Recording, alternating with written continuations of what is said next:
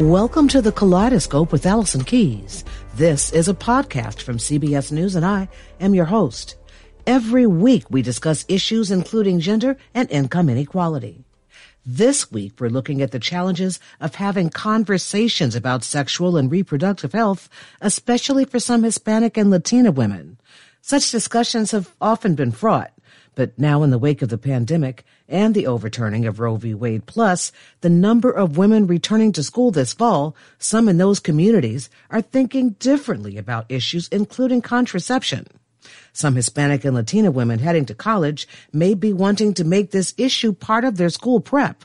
Others may be thinking about their religious beliefs. We asked Dr. Erica Montes, an OBGYN who created the Modern Mujer Health blog, why such subjects have been tough to deal with. That conversation after this short break.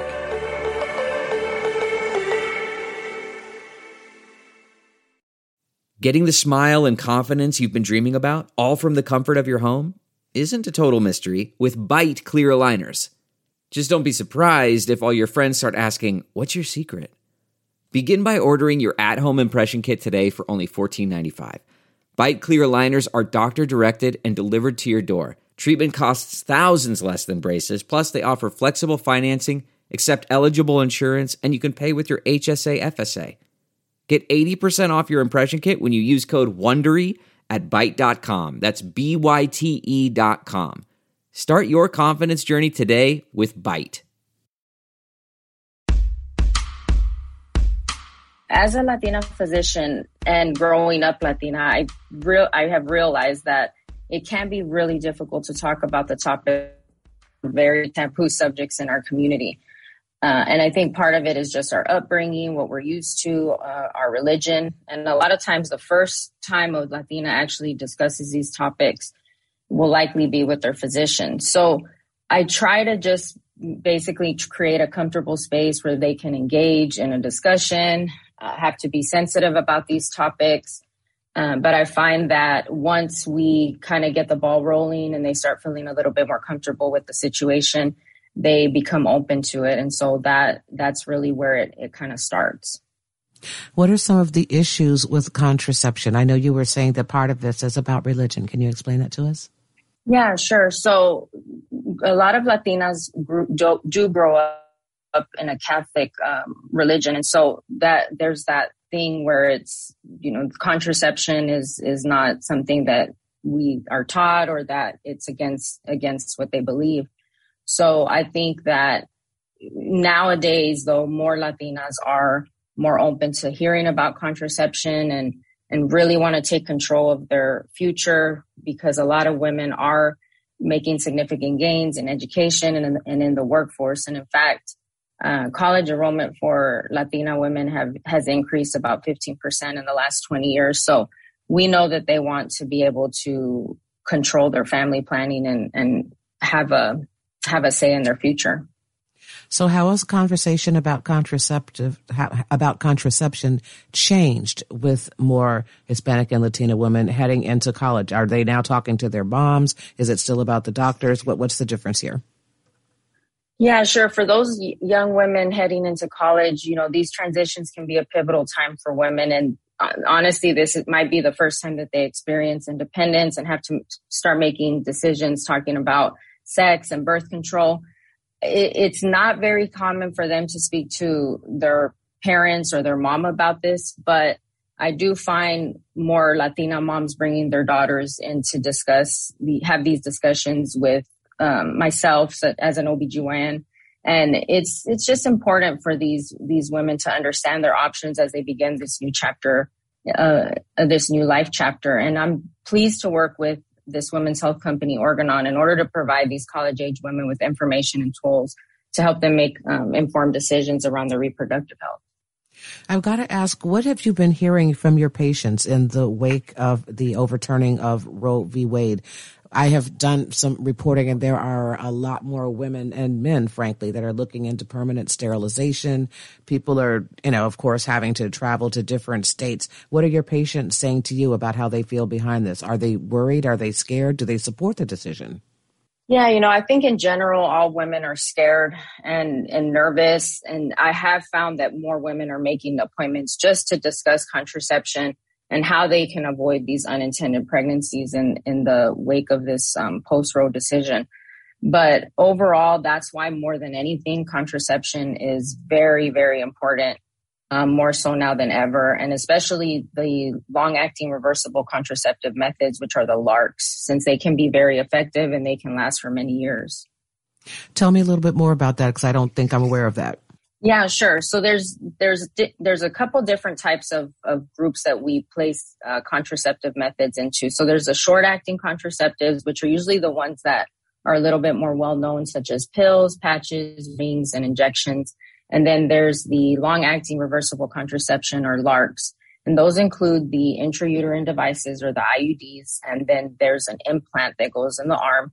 And then, of course, there's the more permanent options, such as sterilization. The LARCs, though, they do need to be placed in the office with a doctor or provider that knows how to do the procedure, and they do have to be removed by the doctor or provider as well. But they're very effective, and they last several years. I'm wondering whether your patient base is more young, unmarried women, or are you talking a lot to married women? And is your conversation with them about contraception different? Yeah, I see up to 80 patients a week on any given week. So I'm seeing patients from age 12, 13 up into age 80. And so, yes, the conversation is very different with the new generation. There's women that want to talk about what what their friends heard or what they've seen on social media. But I think overall, a lot of these contraceptive methods are great across the board for any age. And so it's just a matter of giving them their options. And when we do have that conversation, I like to talk to them about how the effectiveness of it, there's any side effects, availability, frequency of administration, and just review what they've used before and their health history, so that way they can make the best decision for themselves. I guess what I meant was, are younger women asking a different question? In other words, the women who are not married, are you saying to them, are they saying to you, okay, I don't know if I'm ready to have a kid. I might want to have a kid later, because I know a lot of women are struggling with what to do in case the women that we've spoken to that are considering sterilization are saying, all right, I'm in my 40s. I think I'm not going to want to have kids. But some of doctors are saying that they're telling younger women, you might want to wait to decide to take such a permanent step. I wonder how you're handling that. Yeah, sure. That's a great question. I think overall, it's just more coming down to having that discussion with that individual patient, discussing risk versus benefits. I don't think that there's a certain contraceptive method that these younger women are looking for. I think they just want to know what's out there, what's available. And I would like to share a website with our listeners.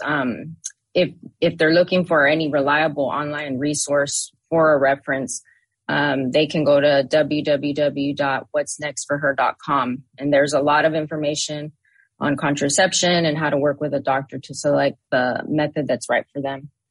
Let me ask you one really quick question. It's not really post-COVID, right? Because there's, still a surge going on. But I wonder, has COVID affected the way Latina women are thinking about having children? Yeah, that's a great question. I mean, we are kind of out of that pandemic, but of course it still surges and waxes and wanes. But a lot of my patients' daily activities and planning goals have changed because of COVID. And so overall, I think that that Latina women, they want to know what they can do to usually postpone pregnancy at this time because of the pandemic. Thoughts are changing, but I think overall before it was postponed. But the pandemic did affect my conversations as far as contraception with patients, and things are starting to ease up and patients are considering pregnancy now, but it definitely did make a difference. That's Dr. Erica Montes, an OBGYN and creator of the Modern Mujer Health blog. Her practice is in Scottsdale, Arizona. Thanks so much for joining us, and thanks to Alan Peng for his production assistance. Like what you hear? Come on back for more. There will be new episodes of Kaleidoscope with Allison Keyes every Friday. Follow the show on Apple Podcast or wherever you get your podcast and leave a rating or review. Thanks for listening. I'm Allison Keyes, CBS News.